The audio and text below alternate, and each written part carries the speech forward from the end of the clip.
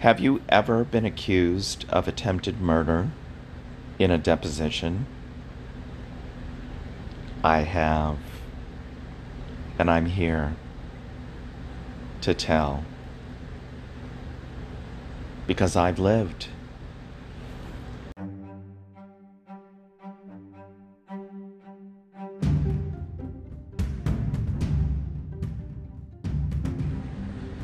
Let's go back to when I worked at the UCSD Medical Center microbiology lab. It could have been called University Hospital microbiology lab at that time. I remember going through the transition of name changing, but suffice it to say, still the same institution. I started, I think I may have talked about this, when I was about 17 or 18.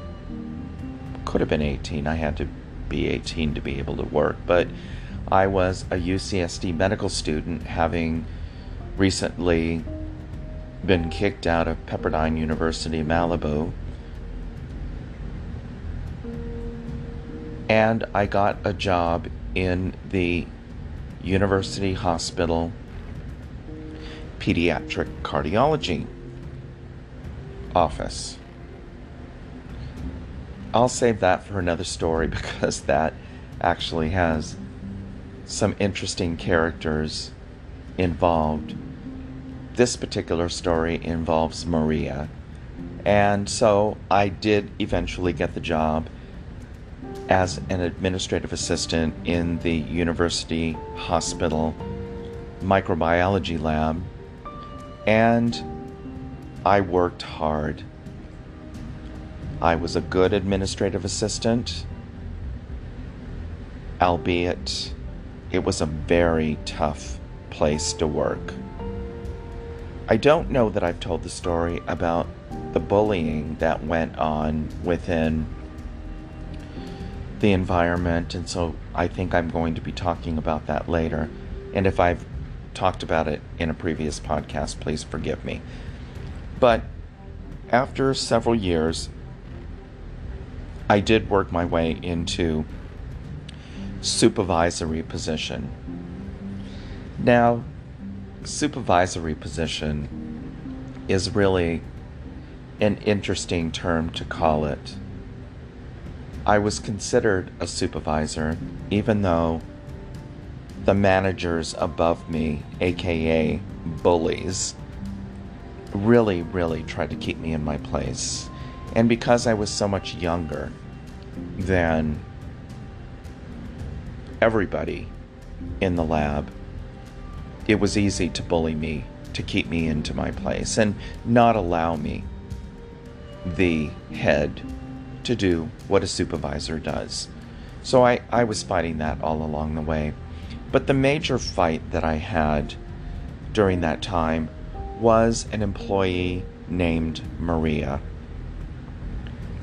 Now, I don't want to come across as representing any kind of disrespect for Maria, but Maria surely did show me a lot of disrespect. She was the type of employee that knew exactly what to do and when to do it and when to stop doing it for her own best interests. And that was because she was a part of the union. And I've made it clear from the very beginning in working at the University of California that unions give the employees a false sense of security. They make them believe that they have way more power than they really have.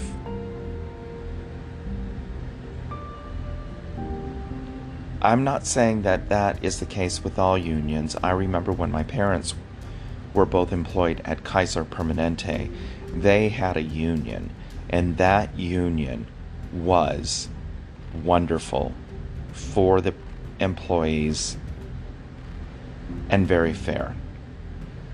However, the University of California, or the University Hospital union, was terrible. And everybody knew that it was terrible. But those who were part of the union, and I wasn't because I was a quote-unquote supervisor, took advantage of the union. And Maria was a strong supporter of taking advantage of the union. Now, I don't presume to understand what was going on in Maria's mind. She just seemed like a down-and-out troublemaker.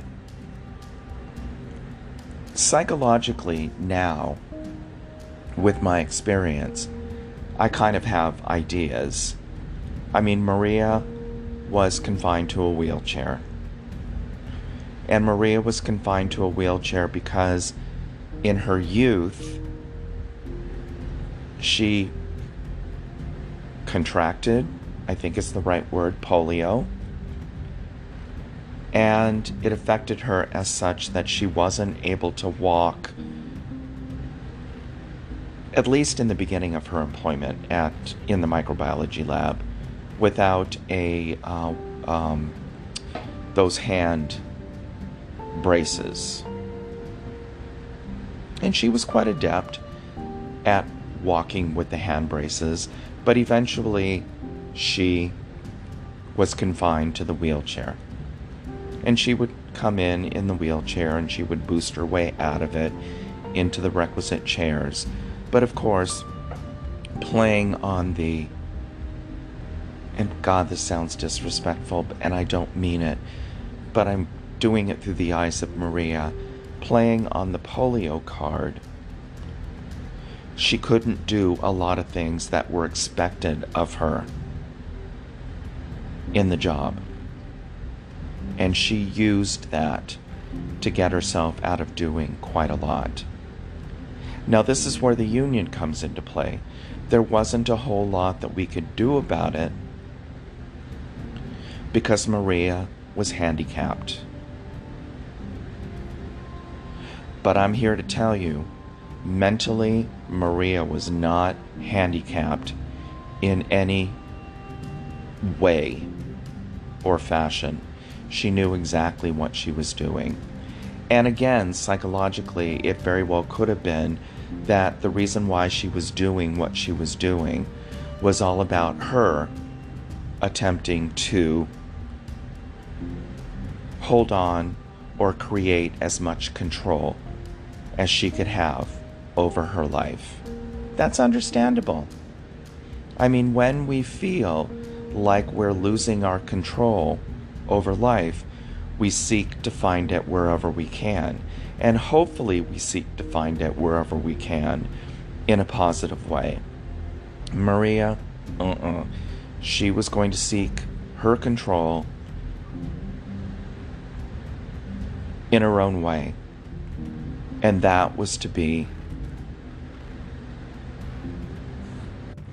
the most difficult employee that anyone could imagine.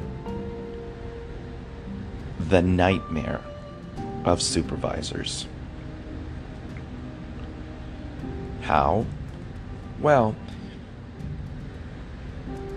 she would try to get away with as many things as she could, and she would do it over and over and over again, knowing that, okay, I did it once. And remember, she's backed by the union, and the University of California guidelines. I do it once, I get a talking to. I do it again, I get what? A verbal something. I can't remember the terminology. I do it the third time, I get written up for it. I do it the fourth time, I get suspended for a period of time. I do it the fifth time, and I'm terminated. Maria would do 1, 2, 3, 4, And just when we thought we had her in the net, she wouldn't do the fifth. She'd move on to something different. And here we'd go on with the pattern again. 1, 2, 3, 4. You ain't gonna get a fifth out of me. This is the way that she played her game. Now, I know that the title of this is Maria Lugnuts. So let's get into that particular bane of my existence, the game she was playing with me. She wanted to try to bury me. This was the reason she was doing everything that she was doing. She wanted to harm me in some way. So one day I get called into my supervisor's office, and I was presented with this written deposition. It was a deposition that apparently Maria had done with some semblance of legal authorities that listed me by name. Here's the story. Apparently, well, let's back up a second here because I think it's important to say this. At that time, I drove a red Mazda RX-7. I bought that baby with my own money, and I was making my payments, and I was so proud of myself. And I'm here to tell you that nobody drove a red Mazda RX-7. I don't even think a lot of people drove an RX-7. I was ahead of the game, and I was proud of myself, and I let everyone know it. And I parked in the parking structure, and I was so happy about driving my bright red Mazda RX-7. So as the deposition goes, Maria was in her kitchen doing her dishes. Okay, picture it. Looking out her window, and she saw a red Mazda RX-7 go past her window in one direction. And then she saw a Mazda RX-7 red go past her window again. Apparently she didn't think anything about it at the time. She just saw a red Mazda RX-7. Later in the day, she decides to get in her car and go driving someplace. I don't know where she was driving. I don't know how she was driving, because apparently she was confined to a wheelchair. And no disrespect intended to Ken, I'm not quite sure how she was able to drive with polio, hardly being able to walk. But apparently the deposition said that she got in the car, she was driving her car, she was on the freeway, and her wheel fell off. And there was all kind of mayhem and all that stuff, and she finally got over to the side of the road, and the tow truck came, and the police came, and they investigated the matter, and they determined that someone had loosened the lug nuts on her wheel to make it fall off. And she listed me in the deposition as the suspect for that because she had seen a red Mazda RX-7 driving past her house one way and then the other. And everybody knew that I drove a red Mazda RX-7.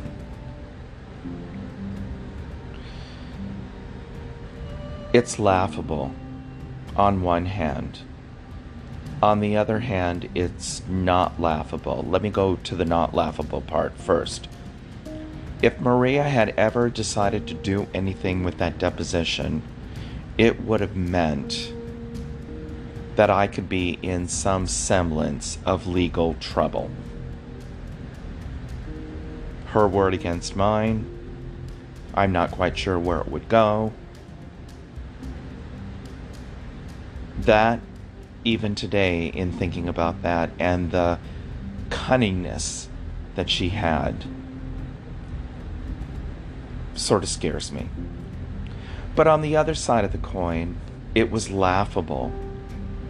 And it was laughable not only to me, but it was laughable to everybody who knew me. Because they knew. I fucking had no idea what a lug nut was.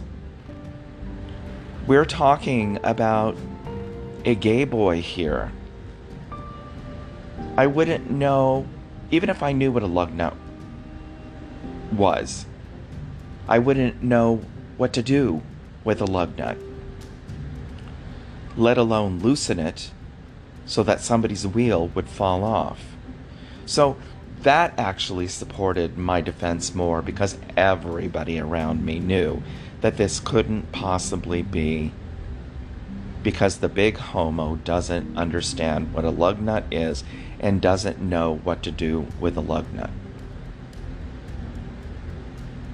So that sort of slipped to the side, was put on the back burner, and Maria went on with her shenanigans again. She shenaniganed and she shenaniganed until one day she shenaniganed too far. And I don't know why exactly. Maybe she got tired of shenaniganing and made a mistake or whatever. But we found everything that we needed to do 1, 2, 3, 4, and 5. We canned her ass. She wasn't employed there anymore. She left. And don't you know, I found out 2 months later, she died.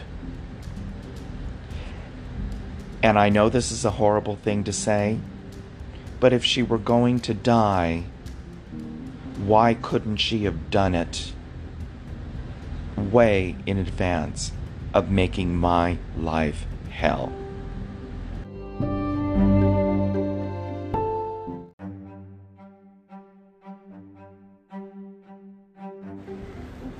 Oh, that was so mean. Just joking. Another episode of Live to Tell. Till next time.